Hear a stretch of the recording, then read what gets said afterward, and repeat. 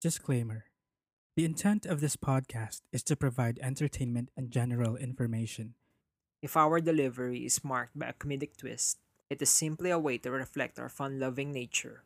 We do not intend to personally attack or mock the people involved, their experiences, and their mental and physical conditions. We also do not condone spreading misinformation and perpetuating hateful agenda. If any of our topics might be a trigger for you, We suggest you proceed with caution. Cripsilog. Cripsilog.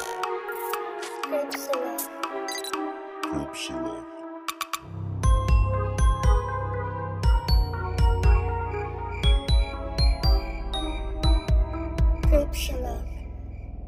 Hello, welcome creepers. This is Crypsilog. patayin sa podcast si Barbara. We are your hosts. I'm Gideon. This is Glenn. Good morning. Good night, kids. Inaantok Antok na antok. Here in Crypsilog, we talk about creepy stories, murder, true crime, conspiracy theories, and what else, Glenn? Movies, documentaries, TV series, and real-life experiences like today. Yeah. Today, totoo yan. So, magbabasa tayo ng mga stories na sinend sa atin ng mga creepers. Yes, with twisted Pinoy humor. Nakalimutan. Nakalimutan. Naantok ka na talaga. Ay, Ah, damayin natin si Gids kasi magta 24 hours ka ng gising. Tama ba? Totoo ba? Oo nga eh. Kasi Shit. di ba kahapon Okay. ka pa yung shift mo pa then Oo. dire-diretso ka ngayon. So, konting-konti na lang mabibreak mo na ang ano. Pamaya-maya pikit na ako. Tulog na pala ako habang nagsasalita ka. So, dapat pala ikaw magbasa ngayon. Oo. Kasi- Kaya ito, magbabasa na ako. Huwag kang sasandal ha. Ano mo yung nangyari kay Kifi? Sasandal ako sa mic. Ganun. Nung nag-live kami nung isang weekend.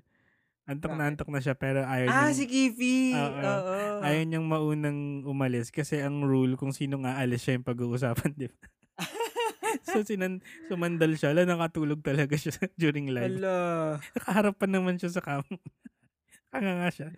Nakita ko nga yung picture eh. Anyway. Ayan.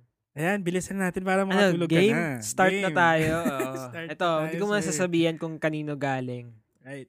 Ito pong story ko is about sa creepy experience ko nung 6 to 7 years old po ako. Pumunta po kami sa probinsya noon sa Pangasinan para umattend sa last night and burial ng isa naming namayapang kamag-anak.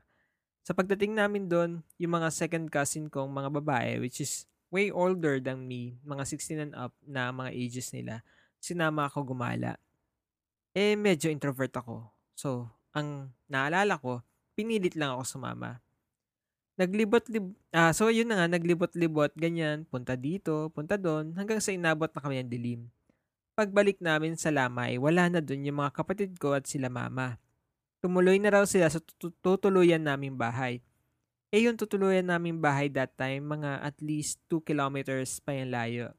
Syempre, mga babae kasama ko, so imbis na maglakad, pinagamit sa amin yung may sidecar na motor. Pasensya na po kasi di ko alam tawag doon. Bago kami umalis, may narinig akong sinabi nung isang lalaki na kasing age din nila. Nung tinanong ko yung isang pinsan ko kung ano yung sinasabi niya, sabi niya sa akin, wala lang daw yun. Pero deep inside, may narinig ako talaga akong word na pugot. Sa Ilocano niya kasi sinabi, so parang ganito, mag-iingat kayo, gumagala raw ngayon yung pugot. So, on the way there, nagdadasal lang talaga ako habang nakayuko kasi baka may makita akong hindi dapat. So yun, nagdadasal lang ako hanggang sa nakarating kami sa tutuluyang bahay. Pagka-park namin, hindi muna kami bumaba. So, habang naghihintay ako, sobrang dilim lang talaga sa labas ng bahay. Konting liwanag lang ang meron sa bandang pintuan. Sa side kasi ng sampayan. Ito na nga, so, habang nakatingin ako sa mga nakasampay na damit, nagtaka ako kung bakit may kamisetang nakasampay. May pantalon sa baba, tapos may paa. Inulit ko uling tingnan from kamiseta hanggang paa. Wala siyang ulo. Lo. Sa sobrang takot ko, karipas ako ng takbo. Sakto pinagbuksan na rin kami ng pinto. Buti na itulog ko agad dahil sa pagod. Yun lang po sana, mabasa po, and thank you po sa walang sawang pag-entertain sa amin ngayong quarantine. Ingat and more blessings to come. Ay, di siya nagpatago, no? Parang hindi. Hindi na daw kailangan ng codename. Okay. Okay, si Jan. Thank you, Jan. Jan Error. At Oo. Jan Eggroll. Mag-ingat sa pugot and yun, nakita nga niya yung pugot. So, Pugot na ulo wala. Oo, walang ulo. Parang ng ganun. tao. Yeah. Oo. Pero in fairness, anong damit daw? Kamiseta. Nakapantalon. Okay. Nakapantalon. Anong itsura kaya? Sana may backstory kaya to, no? Oo. Parang may exposed na bakit flesh, siya napugutan? ganyan. Tapos nandun yung loob niya. Nasaan kaya yung ulo niya, no? Bakit? Baka, hindi, kasi iniisip ko kung ano nga nangyari sa kanya, sinong pumugot, if ever, di ba? Kung meron mang story behind that. At parang may reputasyon na siya sa kanila kasi nag-warning na yung mga tao na, mag-ingat kayo ngayon, gumagala yung pugot. Oo. Di ba? So, talamak si pugot sa pagpapakita. Sleepy Hollow. Ay! Di ba ganun yan? Oo. Okay. Ayan. On to the next, di ba? Sumaka naman sa kanya next. Okay, sige. Huwag kang hihiga, Pipikit na ako. Total, nasa kwento naman na tayo ng nakasampay na damit. Ikikwento ko itong next story ko na nangyari noong 2015. Bakasyon ko kasi that time and wala naman akong ginagawa, so nagbakasyon ako sa bahay ng kapatid ng lola ko sa Batangas. Nagbabakasyon kasi siya that time galing States and gusto niyang magpintura ng bahay. Kaya ayun, I went there and helped him. Yung room ko kasi may walk-in closet. What? Walk-in closet? Yeah, man. Sasha? Na may mga dress ng mga pinsan ko. Dalawa lang naman yung dress, white and orange. So one night, mga second week ko na rin siguro that time, while I was sleeping, nagulat ako, bukas yung pinto ng walk-in closet. Siguro nakalimutan ko siyang isinara bago ako natulog. Kapag kasi bago matulog, sinasara ko pinto ng CR at walk-in closet ko na parehas nasa paanan ko. Lights off rin ako matulog and only source of light sa room is yung poste ng ilaw sa labas, kaya hindi naman completely dark. So balik sa kwento. Ayun nga, nagulat ako bakit bukas yung pinto ng walk-in closet. Bago ako tumayo para isara, may napansin akong medyo kakaiba. Kung yung bar kung saan nakasabit yung mga damit perpendicular sa higa ko, bakit nakaharap sa akin yung isang dress? Okay, gets. So parang dapat hindi nakaharap sa kanya normally yung dress. Naka-side, no? Ang weird pa na nasa mismong pintuan pa nakapwesto. Kung tutusin, dapat medyo malayo nakapwesto sa pinto yun kasi syempre matatamaan mga damit kung i-open mo yung door. So sa takot ko, tumalokbong na lang ako at nagdasal. Nakatulog na rin ako sa ganung posisyon. By the way, nakakasense po pala ako ng mga entities. Wala pa akong third eye pero na-visualize ko po yung itsura moments after. The following week, na-confirm ko yung pangalawang entity na na-sense ko sa bahay. Nakita ko kasi siya habang natutulog po ako. Nasa tabi ko lang po siyang nakatayo. Hindi klaro yung vision ko kasi half open lang yung mga mata ko. Imposible rin si lolo ko yun kasi nag-flight na po yun pabalik ng US. Bago ko po pala siya nakita ay may tinanong po ako sa stepdaughter ng lolo ko. Dinescribe ko po yung itsura nung na-visualize ko sa kanya. Sa gulat niya sa akin, sabi niya, "Huy, huwag kang manakot dyan. Di ako'y nahikilabot sa'yo. Paano mong gang nalaman iyan? Itsura ng tatay ang iyong isinabi." Ay, malalim yung Tagalog. Yun lamang po and thank you ulit sa pagbasa nung una ko pang kwento about sa magnanakaw. Thank you again and more powers to both of you. Ano ba yung una niyang kwento sa magnanakaw? Yung nagbantay siya sa kotse. Si Jan yun. Thank you, Jan. Thank you, Jan, sa mga kwento mo. Another, di ba? Ngayon. About the walk-in closet. I walked out my walk-in closet and I was still in my walk-in closet. Ganun kalaki. Pero, yung mga gantong creepy experiences natin na minsan without ourselves, totoo bang nakita ko yun? Or guni-guni ko lang? Minsan dinidismiss mo siya kasi ayaw mong matakot. Or, yun, gina-justify mo sa isip mo na hindi tumulto kasi iba to. Parang sumakto lang, coincidence lang yung ilaw, yung position ng whatever. kaya nagmukhang ganyan. Pero, ayaw mo, ako, hindi ko rin naman pupuntahan yun. Para Para i-check. Hello? Paano kung totoo? Alam mo yung horror movie na, hello? Okay. Anybody there? Yun yung mga Ano to? napapahamak eh. Scary movie ba? Akala ko scary movie. Yung mga tropes. Oo. Parang Okay, ayaw nating mapahamak. you tell yourself na guni-guni ko lang yun until may mag-confirm. Oo. Ayun nga. So, yun. Thank you, Jan. Thank you, John. And another one. Okay. Hello, Kuya Gideon and Kuya Glenn. Been a fan since my friend recommended your podcast. I really enjoy your witty remarks and dark humor. First time ko mag-slide into Cripsilog CM and sorry if napahaba tong story ko. Nag-iipon kasi ako ng stories na pwedeng ikwento sa inyo. Start na po, Sir Dapa. So this happened over a year ago during grade 12 retreat. So papunta na kami sa retreat house.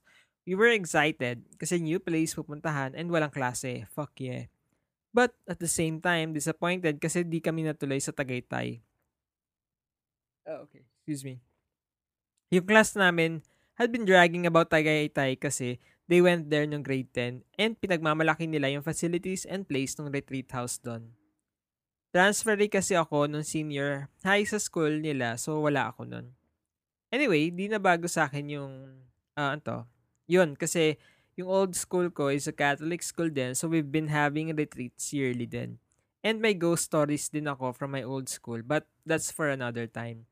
Anyway ulit, when we arrived sa retreat house, automatic na nag-prepare up yung mga classmates ko sa mga makakasama nila. And ang kasama ko, si best friend, naitago na lang natin sa pangalang Lestit. Kaya all set na dapat. By the way, sa Baguio pala kami nag-retreat. I won't say yung name ng retreat house para iwas issue. Lul, nakalimutan ko lang talaga yung name. So dun sa retreat place na yun, is may garden na malaki na parang park from pababa to pataas. Ang ganda. Very refreshing and peaceful away from the polluted and noisy environment dun sa amin. Nakalimutan ko palang sabihin na from Pangasinan pala kami na school. Fellow Pangasinense here. Yes, Ay, di ba? Taga doon ka? Yep. Bolinao. So, a few hours later, after namin mag-ayos ng gamit, nakasalubong namin sa labas ng room yung girl classmate namin na notorious sa pamboboso. Huh? Pati multo nakikita, lol. Let's hide her by the alias na Ketchup. Since Baguio is sikat sa mga ghost stories, both multo and tao, we asked her kung may nakita or naramdaman siya and sinabi niya na marami. Ay puta takbuhan talaga kami. 3 days, 2 nights pa lang kami doon. Pag may nagparamdam sa amin, panigurado magwawala ako. So, nung nagbigyan kami ng free time on our first day, nag-roam around kami doon sa premises ng retreat house. And we stumbled upon a graveyard ng mga madre. You know those gravestones na nakikita natin normally sa cemetery? Yung patong-patong? On our way back, we asked one of the nuns that run the place and sabi nila they are the nuns that formerly worked dun sa retreat house. Isip-isip ko, tangina magko-conjuring to paatap kami. Shout out to Valak. Maayos naman yung first 2 days namin nun. Countless retreat activities and that cleanses the mind, body, and soul. So, go lang kami. But everything changed when the Fire Nation attacked Diyos when the night came. Penultimate activity yung natitira for today. May goodbye activity pa kasi tomorrow since that is the last day ng mapayapang pamumuhay namin sa loob ng retreat house. So yung activity na gagawin namin for tonight is by pairs where we need to sit facing each other then compliment each other. Hirap It's an naman. activity to show each other your love daw. Nakakangiwi naman. Ayan. So, start na ng activity, partner ko si Mangose, di niya tunay na pangalan. Pilit na, we complimented each other while ako nanginginig sa pagka-cringe. Part 2 ng activity is when we sit na magkatalikuran. While we close our eyes, then the retreat master led the program.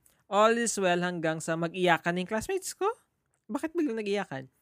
Enlightenment kasi yung ginagawa ng retreat master. Those things that make people cry usually in retreat. Ako naman si Loco umuungol din. Sinasabayan ko yung iyak nila. Pang-agaw attention lang, pero shit, napatigil ako nung biglang lumakas yung iyak ng isang classmate namin babae. Wait, bakit naiyak? Ano yung enlightenment? Baka sharing. Okay. Sige, sige. Curiosity gets me kaya I open my eyes ng slight lang. Kaharap ka kasi yung door papunta sa main door while si Mang Jose is nakaharap sa others that leads to the dining room. Nasa tabi namin yung malaking bintana. So yun nga, pagka-open ko ng eyes ko, nagtaka ako. Bakit nakabukas ng slight yung pinto? Sabi ko sa isip ko, may sira ba yung door? Posible ko in-scan yung room kung may lumabas or pumasok. Andun naman kaming lahat, pati yung teachers namin. Tingin ko ulit sa door, sinara ng isang teacher namin. Kasabay ng pagsara ng pinto, mas lumakas yung pagkagulgul ng classmate ko na I mentioned earlier. Nilingon ko kasi niyon, si Ketchup pala yun. Yung classmate ko na may third eye. Langya to, may something na nangyayari eh. Pikit na lang ako tapos trying to ignore yung hagulgol ni Ketchup kasi di na normal yung iyak na yon. Para siyang takot na gustong malis or magwala. Tinatawag pa niya yung mama niya in a terrified voice. Pinapakalma na siya ng partner niya and they're referring to the retreat master na. Sabi ni retreat master, hayaan lang daw. So, yun, tuloy ang activity hanggang ina-announce ni retreat master yung last part. Pinapatay niya lahat ng ilaw sa function hall tapos pinagather kami sa gitna. We formed the circle na may 3 layers. Nasa pinakalabas na layer ako ng circle while si Ketchup nasa first layer. So, creeped out na ako doon dahil sa iyak na Ketchup. But at the same time, antok na rin kasi ako. Napagod sa all-day activities. Nakaidlip nga ako sa likod ng yung isang kong best friend na si Boy Flex. Kaya di ko na maalala yung part na nangyari. But, looking back at it, ang creepy ng iyak pa. Kasi, iyak pa rin si Ketchup noon. Tapos, retreat master, dinadasalan kami. So, parang yung positioning namin, win-worship namin si Ketchup habang sinasapian, puta. When the activity ended and we went back to our rooms, ang ingay ng mga aso namin. Hindi, yung totoo, maingay yung aso namin. Di muna kami natulog kasi we talked about Ketchup and yung pang-academy awards na hagulgol niya. So, Lestit, Mang Jose, and my other roommates are talking while preparing to sleep. Actually, kami lang ni Lestit gusto na matulog kasi antok na kami kanina pa. Si Mang Jose, along with the others, ayaw matulog. Mga natakot kaya gusto pa mag-grocery. Led by Mang Jose, dinasalan namin yung door with Mang Jose saying, Lord, protektahan niyo po kami and let this door be our protection against vicious spirits. Amen. Non-verbatim. Di ko na matandaan yung ibang sinabi niya. Lestit and I can't help but smile kasi natatawa kami sa itsura ng roommates namin. Sinabayan na lang namin sila para mabawasan ng fear nila. They would scold us kasi Lestit and I are being roommates still talk about Ketchup's age-esteemed agulgol. We are all in a room kasi and the room has 6 more small rooms na may 2 beds. So hiwalay kami by twos. We're mentioning about demons, possession, etc. pa kasi mas natatakot tuloy. Ang half of them went to our room tapos doon natulog. We haven't asked, mali yata ako. Tama ako. We haven't asked Ketchup about it for a few days until we went back to school. Ketchup said she saw a nun na nakasilip dun sa pinto. Gusto raw pumasok at lapitan siya. Kaya daw siya naiyak ng malakas, pang famas na iyak. We said na baka it's one of the nuns na nag-manage ng retreat house. She said no. She knows the nuns at the retreat house kasi nakakwentuhan niya sila. We asked her what happened. She said na since sinara ni teacher yung door, di makapasok yung nun na ghost. Okay, hindi siya pwedeng lumasot. Ayaw din mag-cock-block ng teacher namin no. Umalis daw yung nun ghost and napansin niya dumaan ito sa may bintana sa may side namin ni Mang Jose. Tumigil pa daw ito sa tapat namin at parang hinihintay siya na lumabas. Kaya pala I got goosebumps at that time. When I first heard that, kinilabutan ako. Knowing na malapit lang yun, non-ghost na yun. But remembering it now, parang wala lang siya. We will never know kung anong ichichika ni non-ghost kay Ketchup. Sayang, joke lang. The end. May another story pa ako about other retreat ko, pero for another time na lang yun. Sinusulat ko pa kasi. Abangan ang susunod na kabanata ng ghost stories ng guy na walang love life, paranormal, budol, and the unknown. Char lang. Thank you for reading my story, Gideon and Glenn. P.S. Part po pala ng D2GS. Ano yun? Kung si Duterte may DDS, kayo may D2GS. Die Hard Gideon and Glenn supporter. More power to Clip Silab. Yun pala yun. Ayan. Ayan. Ay, thank you. Ay, sinabi ko ba pangalan niya? Hindi. Parang Si Jugo. okay lang daw i-mention. Okay. Sabi ni Thank Jugo. you, Thank Jugo. you. Pag mga retreat na kwento, no, ang dami kong tanong kasi nga hindi naman ako nakapag-retreat. So, Ako rin, di ko yan naranasan. Sayang. ayan. Send sa mga Walang na-miss out horror natin. stories. Yeah. Na sikat sa mga kabataan. Itong si Ketchup, dahil bukas ang third eye niya, feeling ko may expectation na siya na may makikita siya. Well, Ano mo yan? I think kasi nga, 'di ba? Alam na niya yung mga kwento tungkol sa Baguio retreat houses. Yeah. Hindi ko din-discount yung nakita niya, no? Pero minsan kasi, pag nag-expect ka, may makikita ka. Alam mo yan? Parang confirmation bias ba? Parang, or it could be, baka totoo naman talaga, na may, kasi nga, notorious naman talaga ang Baguio sa ganyan. Pero, minsan kasi ayaw mo na lang takutin din yung sarili mo. Kasi tingnan mo yung effect sa kanya. Magulhol siya dun sa gitna nung ano. It means negative yung effect sa kanya. Ayun. So, minsan nakakatakot pag may ganun kang kasama. 'Di ba? Oo. Kasi hindi mo mapapagana yung mo eh. Yung wala lang yan, yung ganyan. Kasi ikaw yung mababash. Kasi Anyway, salamat Jugo. Abangan namin yung mga salamat kasunod. Jugo sa kwento. Kasunod mong stories. Thank you. May pa D2GS ka. Oo. Right. Kaya mo pa ba? Oo. Okay, next. Hello po, G-Boys. First ko po napakinggan yung podcast nyo sa pinsan ko. Pa-shoutout po kay Ate Elise. Shoutout. Hi, Hello, Elise. Ate Elise. Avid listener din po siya. Anyway, gusto ko po mag-share ng story and sana po mabasa nyo to. Ever since the lockdown po, naging routine ko na po ang maglaro ng online games sa computer around midnight while listening to your podcast. Kasi nakakakalmo po boses nyo and parang nakikipagkwentuhan lang sa friends ko. Oh, wow. The reason being po is walang istorbo and mas mabilis po yung connection pag gabi. Habang naglalaro po, may nakaamoy ako ng scent ng Yossi. And naisip ko, ang weird kasi this oras ng gabi may gumagala at tumatamay pa lalo na't may curfew and such. I just shrugged it off and tinapos ko na yung laro ko and I went to sleep. The next day, nagkakantuhan yung mom ko and yung ate ko na minsan hindi daw makatulog mom ko kasi daw may narinig siyang kumakaluskos and hindi na daw bago sa kanya yun since alam niya na meron talagang creepy things na nangyayari sa bahay namin. And then she said, parang paminsan-minsan pag amoy Yossi, meron kasi dyan sa puno ng mangga talaga. Kinalabutan na ako sobra. Magugulat ka talaga kasi ikikwento mo pa lang yung nangyari sa'yo and bigla kang sasabihan ng ganun. The creepiest thing is, hindi ko alam kung nakatingin siya sa akin nung time na yun or kung pinagmamasdan niya ako every time I use the PC. Ay! Ano bang ginagawa mo sa PC? Ayun naglalaro lang po. lang. Nang? Joke. More power to Creepsilog and I hope you guys stay safe and God bless po Kuya Gideon and Kuya Glenn. Alright, thank you. Okay lang, no? Kyle. Wala naman siyang sinabi. Ayan, thank you Kyle. Kyle Menedes. Maganda rin yung pag madaling araw naglalaro ka. So, play mo yung podcast para hindi super tahimik. Yeah. Kaso kwentong horror naman kagaya. Ayun lang. Ito yung sinasabi ko sa'yo kanina pala. na balak mo pa sanang sabihin sa sarili naman, hindi, wala lang yun. Kaso may magko-confirm na isa. Di ba? Yung first story natin, ganun. Yung sa pugot ulo. Yun sa lolo. Kasunod, yung si Ketchup, parang siya na rin nag-confirm. Tapos pangatlo itong kay Kyle. Okay. Thank you.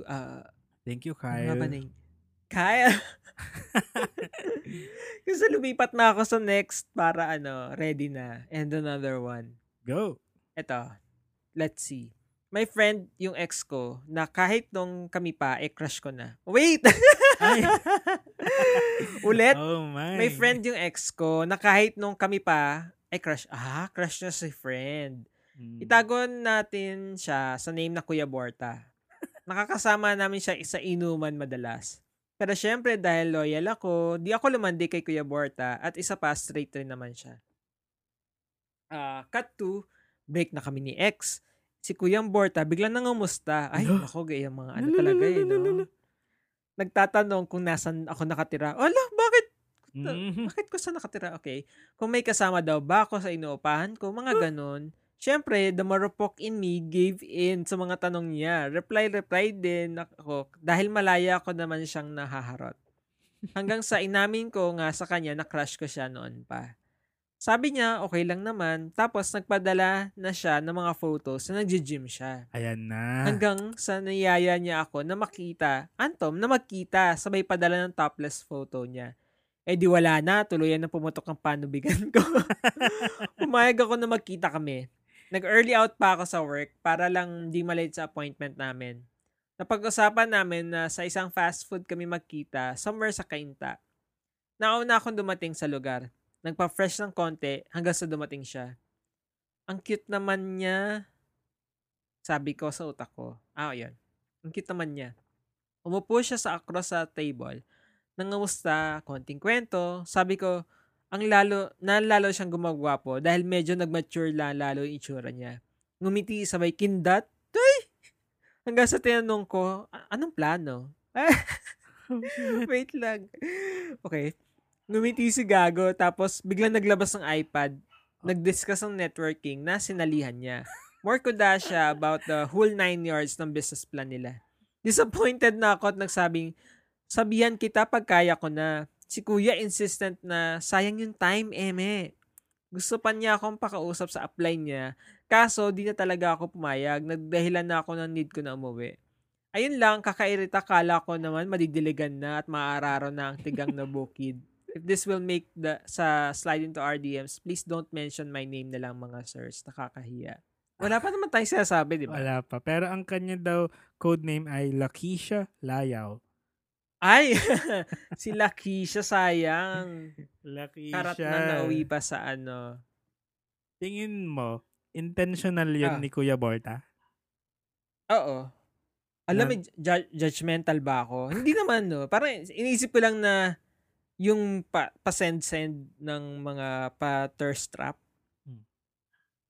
Tapos inamin niya pa din, diba, na crush niya. So, ayun, diba? Mas parang naisip niya na, pwede, baka may chance. Mga ganun. May chance na ma-downline.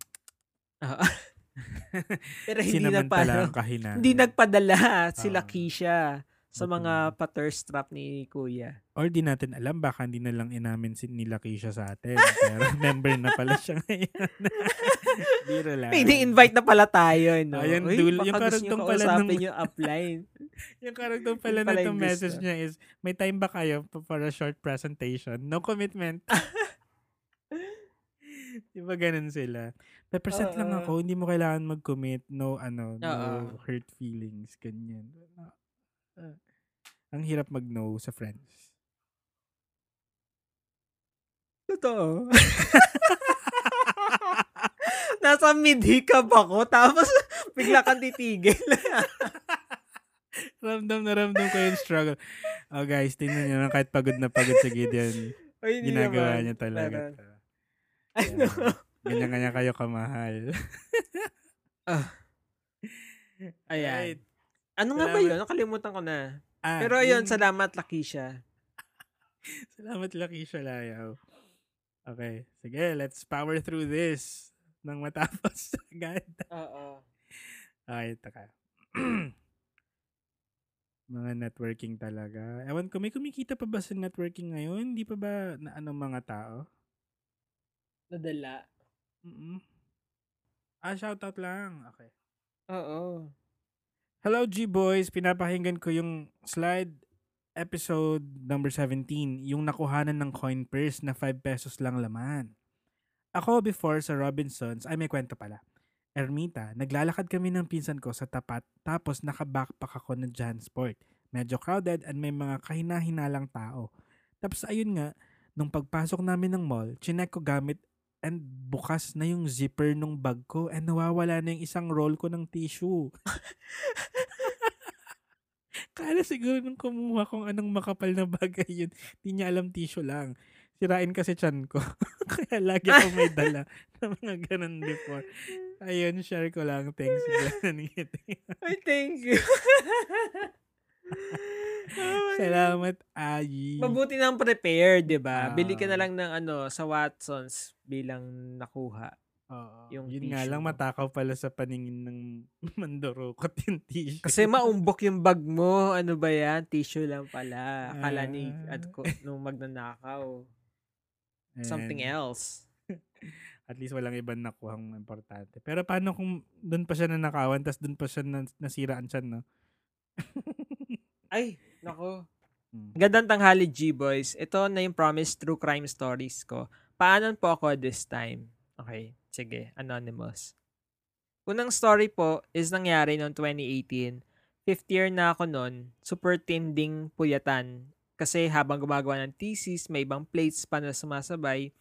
Sanay na ako magpuyat dahil tayo ay dakilang procrastinator. 1 a.m. na noon at may narinig akong kalabog sa labas ng window ko. Di ko lang pinansin kasi baka pusa lang naman. Marami kasing pusa ng gala na dumadayo sa bahay.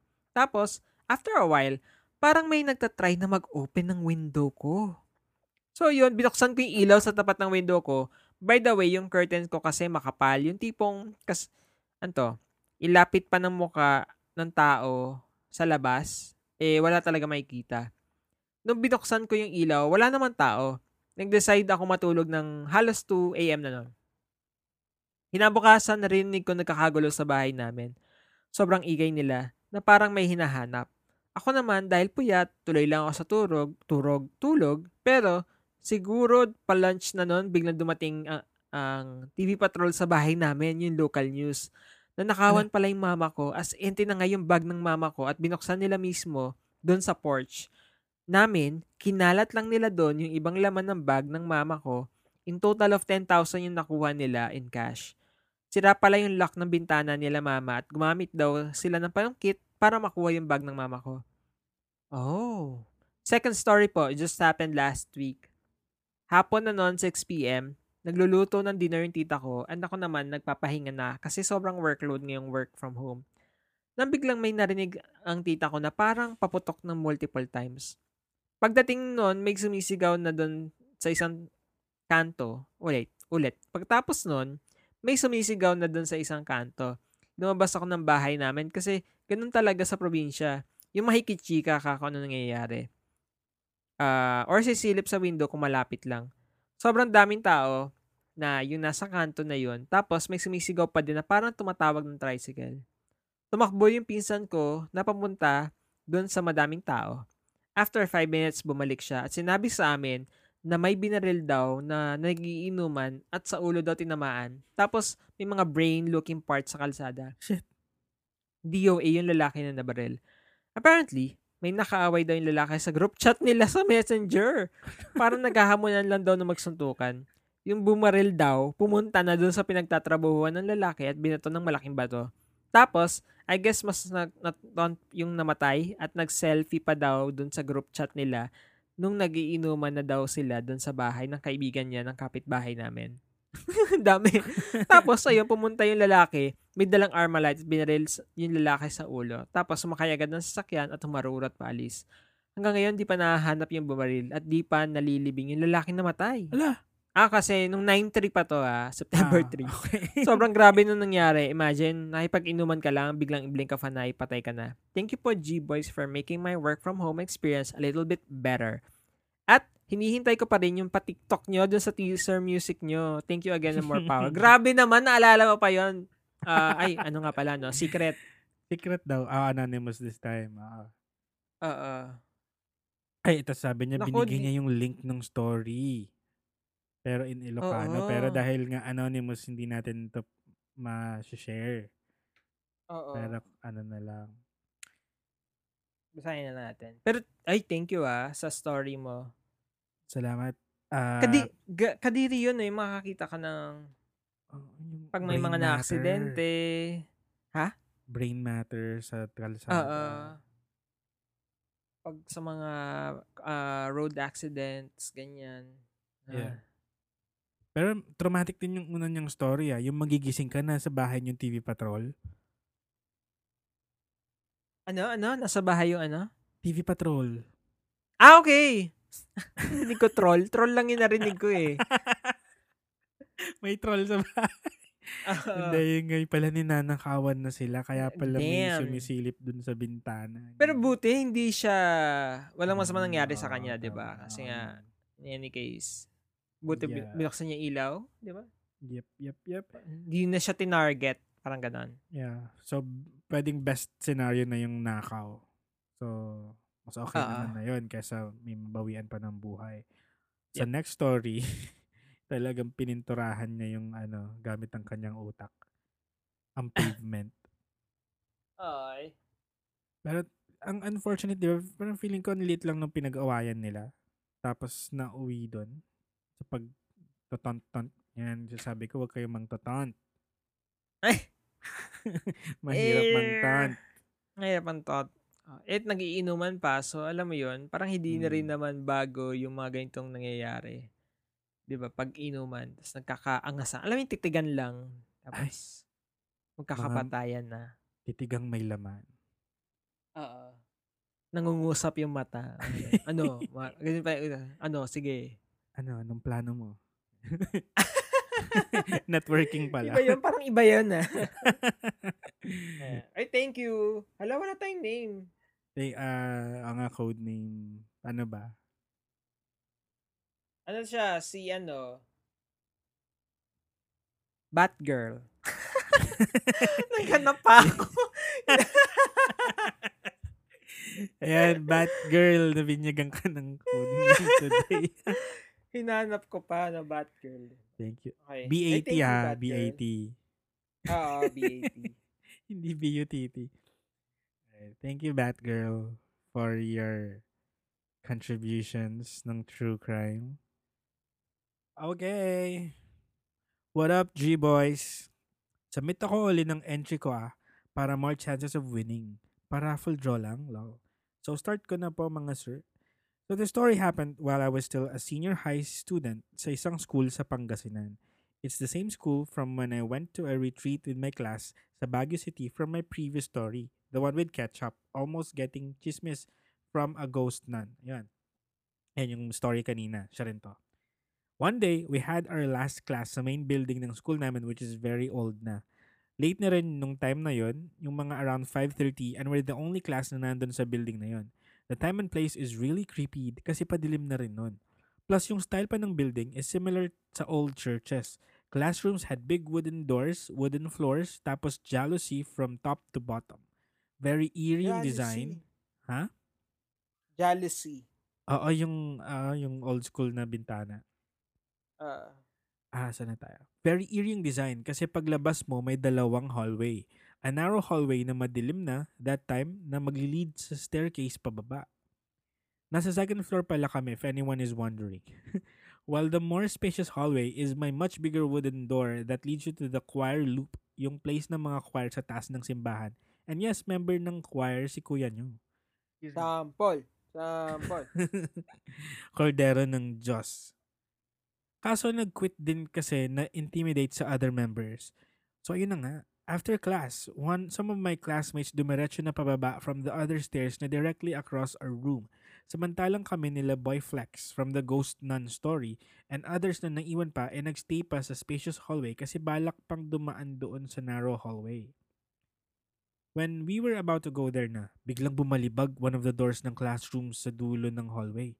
Ayun, sigawan ng mga tanga, may tumalon pa sa hagdan, muntik pa kaming mapatawag sa principal.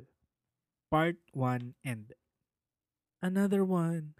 Siya na naglagay. Sabi. When I was in grade 12, we're having classes naman sa my college building which is more modern and look kasi unlike the old building, semento siya. Di ba may mga times na tumatawag si kalikasan and you don't know kung paano ka makakatakas without your classmates knowing. Notorious kasi mga classmates ko sa pagiging siraulo. One time, may natunugan sila na jumijabs. Pinasok nila yung CR kung saan jumijabs yung classmate namin tas binidyohan pa ng halagago ko. No yan. Buti na nga lang chill yung classmate namin na yun. Kaya alam nyo na kung bakit kailangan ko mag-ingat. Luckily, vacant namin susunod. Hinanap lang ako ng timing bago umakyat sa third floor. Hahanap lang ako ng timing bago umakyat sa third floor. The college building has 3 floors. And that building particularly is kilala sa pagiging haunted. That's why every floor is may ribulto ni Mama Mary to keep the spirits away. Pero wa-effect din naman. Students reportedly see ghosts of children running the hallways of the building and a lady that slowly roams the place while crying. Lalo na sa third floor since few rooms lang yung ginagamit doon. Mas madalas daw silang nakikita or naririnig doon. And then, vacant came na nga. Ayun, konting kwentuhan muna sa classmates bago tumakas at magpalabas ng dumi. Pasintabot po sa mga kumakain. Nakahalatas ng slight si Boy Flex, kaya sabi ko na lang kakain ako sa canteen. So nung packet na ako sa second floor, I heard people. Andun yung mga college students sa hallway. Shit, taing-taing na ako nung time na yun, but daming tao, so retreat. E di diretso ako ng third floor nun. Yes, konti lang nagkaklase, so maliit probability na may pumasok sa CR. Diretso ako agad sa men's restroom sabay lock ng pinto. Dinouble check ko pa yung doorknob kung may sira or wala. For safety measures din, hinarang ko yung drum ng tubig sa may pinto. Mahirap na, di ba? Baka biglang may pumasok. Na-expose pa ako. So yun, after doing my business, maghuhugas na dapat ako pero shit ulit, walang sabon. Ito yata yung horror story dito. Walang sabon. Mapipilitan akong gamitin medyas ko nito. Oh my God. Oh no! Thankfully, may nahanap akong soap sa kabilang cubicle. After cleaning up, napansin ko, nakaawang na yung door. Baka may sira nga. But paglabas ko na walang tao sa buong floor. Tapos bigla ako may narinig na tumawa. Naalala ko bigla yung stories about sa building na yun. From the other side of the hallway, may set of staircase din parallel dun sa side ko. May nakita akong ulo. E di baba ako agad ng first floor, balik agad ng classroom. Later, nalaman ko, yung mga klase ko lang pala yun na tumatambay dun sa third floor to play ML. Sakit mabudol, sarap manapak. Kala ko meron, na peke pala. The thing was with the door though. I asked the maintenance about it pero sabi nila perfectly fine naman daw yung door. So siguro gusto lang ako expose ng mga ghosts habang jumijams. Part 2 end. The story happened in the computer room of our school. So a few days before our graduation, bored kami ng mga classmates ko. So we decided to go to the computer room para magpalamig and makipagkwentuhan since kaklose namin yung teacher in charge of the room. Yung computer room is located dun sa narrow hallway na madilim which I mentioned sa part 1. So habang nagkakwentuhan kami, biglang natahimik si classmate pa baby girl, di niya tunay na pangalan malamang. Tinanong namin siya kung anong meron. Hindi niya ba narinig yun? Tanong niya sa amin. Ang alin? Sabi naman ng isang kasama namin, itago na lang natin siya sa pangalang Ant-Man. 4 na lang kaming natira dun sa room kasama yung teacher nun. May batang tumatawa na tumakbo papunta dyan sa side nyo. Napatingin naman ako sa side namin ni Ant-Man. Sabi ba naman ni Ant-Man, nakita ko pero di ko lang pinansin. Akala ko kasi ako lang nakakita. Ako naman, na OP pero ayaw i-admit. Sabi ko na lang, oo nga nakita ko rin. Di ko lang pinansin baka kasi lumapit sa atin. Hanep din eh.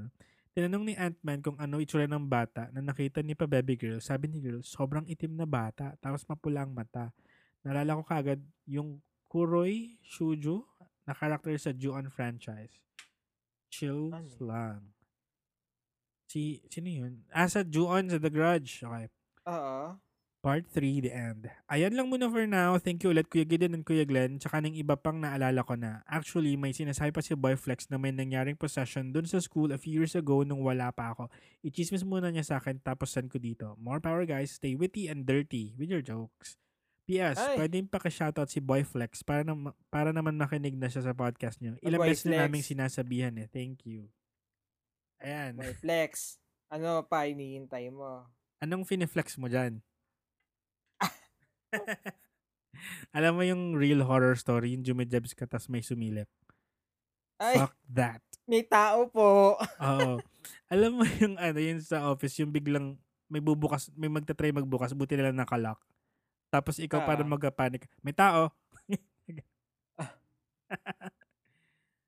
Alright. Ay, ayan. Naiinis ako sa ganun eh, yung kakatok. Kunyari sa sa mga coffee shop, mga ganun. Hala, occupied nga. Ano ba? Bakit yung kumakatok? Gagalawin pa yung pinto. Ayoko pa namang sumagot ng na may tao. Ayun. Joke lang kita. Anyway, mukhang marami rin go sa school nyo, so keep it up. Thank you, Jugo. Thank you, Jugo.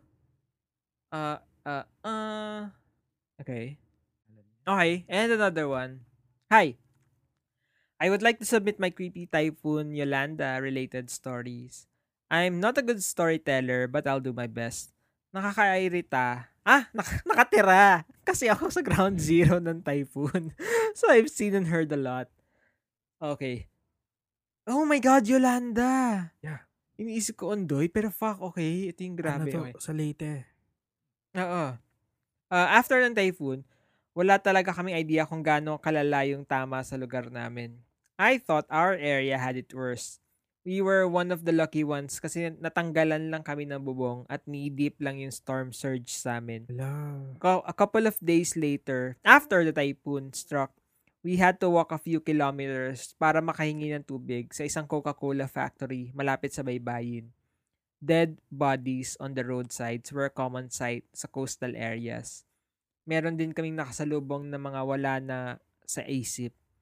Ang dami din gumawa ng makeshift coffins para madala yung mga bangkay ng kapamilya nila sa isang gravesite. They had to walk kilometers to get there. Ni-sprayan na lang sila ng air freshener. Yung coffin na dala nila kasi naagnas na yung mga katawan. Shit. Oh no. Nakita ko din yung picture nito eh. Okay, damn. There was one time where we attempted to walk to the airport. It is located in San Jose, which was one of the badly hit areas in our city. We were lucky to be able to hitch a ride. That trip was the worst. Ilang araw ding dumikit yung baho ng mga naagnas sa bangkay sa ilong ko. We sprayed perfume on handkerchiefs to mask the odor. Pero wala talaga eh. Nag-amoy naagnas na bangkay na naka-perfume lang tuloy. There were more bloated bodies on the roadsides. Usually, nakataas yung mga kamay at paa, rigor mortis na. Imagine mo na lang na naka-hooray position sila sa hip-hop hooray, pero nakahiga at bloated. Grabe yung description na. Okay. Visualize. Oo. Nakakatakot ding dumaan doon paggabi kasi desperado na yung mga tao. People were hungry and we didn't know if help was going to arrive. I think this has desensitized me. Ay, totoo to, no? Kasi nalaman kahit dito nga lang na, alam mo yung baha levels lang, talagang nagkakaagawan na to the point yung sa pag may mga relief. Oh. Lalo pa siguro ito, yung nangyari sa Yolanda or saan pa ba, yung mga badly hit na recently, yung Rolly sa Catanduanes, sa Albay, di ba? Okay. A few months after the typhoon, nagsilabasan na yung ghost stories. OMG, natatakot ako. Bukas ko na lang isa-send yung ghost stories kung may araw pa. Okay. Okay. So, ito pala yung San Jose. So, may binigyan siya. Sa Tacloban pala yun. Okay. Long strip of land siya na napapalibutan ng tubig kaya maraming casualties doon. Okay. Oo nga, no? Nung bumalik na ulit sa biyahe, ang mga San Jose jeepney drivers, may mga creepy experiences daw sila. Minsan, may mga makikita sila sa gilid ng daan na pumapara at gustong sumakay, pero di nila hinihintuan kasi basa daw sila. Hindi lang pawisan, drenched daw talaga. Sa rear view mirror din nila, may nakikita din silang mga basang pasahero kahit na wala naman talagang tao sa likod nila. 4 months pa lang, walang kuryente sa amin, kaya mas nakakatakot kasi headlights lang ng ilaw sa biyahe nila. Sa mga lugar na maraming casualties, may mga naririnig daw sila sa gabi na nag-iiyakan at humihingi ng tulong. Shit. Okay.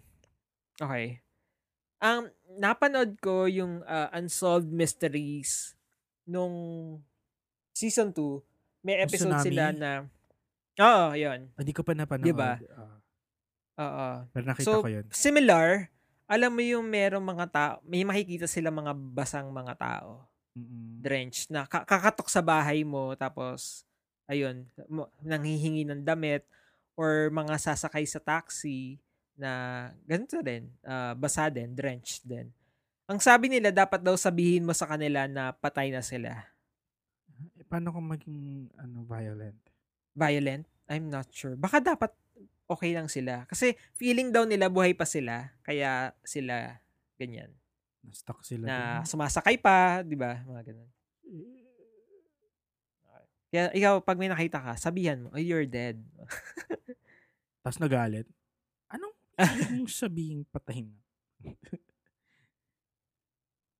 Ito, next story naman niya. Naalala ko pala yung MV Doña Paz tragedy, kaya share ko na din. MV Doña Paz was a Japanese-built and Philippine-registered passenger ferry that sank after colliding with the oil tanker Vector on December 20, 1987. Parang nakwento ko to, no? Oo, sa triangle. Okay. Oo, sa Triangle. Built by Onomichi Zosen of Hiroshima, Japan, the ship was launched 1963 as the Hime Yurimaru with passenger capacity of 608. So, ito yung pumuntang late. Source niya Wikipedia dito eh. Pero yun, ito yung okay. Ito ba yung nagkasunog din? Tama ba ako? Di ko sure kung yun yung Doña Paz. Kasi nga nagkabanggaan sila ng oil tanker. Okay. Ito yata may kwento siya Wait. sa baba. Teka lang. Oo, sunog-sunog siya. Oh my God. Okay. Okay, ito. May kwento noon na may isang pamilya daw na galing sa city center na umarkila ng tricycle papunta sa bahay nila. Nang makarating na sila sa bahay, sabi ng nanay na papasok daw muna sila sa loob ng bahay kasi wala daw siyang dalang pera, kaya kukuha daw muna siya sa loob. Naghintay ng matagal yung driver, kaya kinatukanan niya yung bahay, pero walang sumasagot. May nakapansin na kapitbahay kaya tinanong siya kung sinong hinahanap niya. Sabi niya na may sumakay sa kanya na pamilya pero hindi pa binibigay yung bayad. Sabi ng kapitbahay, walang nakatira doon kasi nalunod silang lahat sa MV Doña Paz. Marami daw silang trike drivers na quote-unquote na biktima na ng pamilyang yon. Naisip ng driver na yun pala yung rason kung bakit basa sila. Oh my God. Ayan nga, 'di ba? Yung mga sumasakay-sakay pa sila, yung mga na-aksidente. Ang ganda. Yeah. So Okay dapat lang daw daw sabihin natin. kahit daw walang code name. Okay. Sabi ni Nathaniel or Natalie? Natalie, sorry. Sorry, Natalie. Sorry. Ayan. Ayan. Pero alam mo yung dun sa story dun sa hometown nila na na maraming more than takot, parang nalungkot ako na yung naririnig pa Oo, nag-iiyakan. totoo. Humingi sila ng tulong. And nakakatakot yung hangin. Kasi 'di ba sumisipol yung hangin during that. May napanood akong video na ganun eh. Yung parang nasa isang kubo sila tapos madilim, may kandila lang sila, tapos binivideo lang nila, maririnig mo yung hangin na, yung parang sumisipol na, sa sobrang lakas. Yung whoosh, hindi ako marunong sumipol eh, pero, ayun. Nakatakot. Oh, wow, ang galing. Nang kakat call pala. Pero yun, ayan. Ay, maraming salamat, Natalie, sa kwento mo. Salamat, Natalie. So, yun, dapat sabihin nyo yun na sila, napatay na Yeah. sila. Sana Para matingin alam na nila. yung mga kaluluwa nila. At huwag naman biktima ng mga naghahanap buhay na tricycle driver. Kasi very budol naman Malulugi yan. ba sila? O, naghihintay sila dun sa labas. Wala magabayad. Oo. And salamat, Natalie. Do you think pwede na tong last story? No? Sige. We can end here for now. Although medyo sad na story. Pero, well, ganun siguro talaga yung buhay natin. Kung abruptly na putol, tapos hindi mo alam na patay ka na, you're gonna get stuck. Parang you're not ready di ba? Pag ganun. Yeah. Baka yun talaga yung explanation ng ghosts, no? It's still your energy na nandun na naiwan dun. Di ba?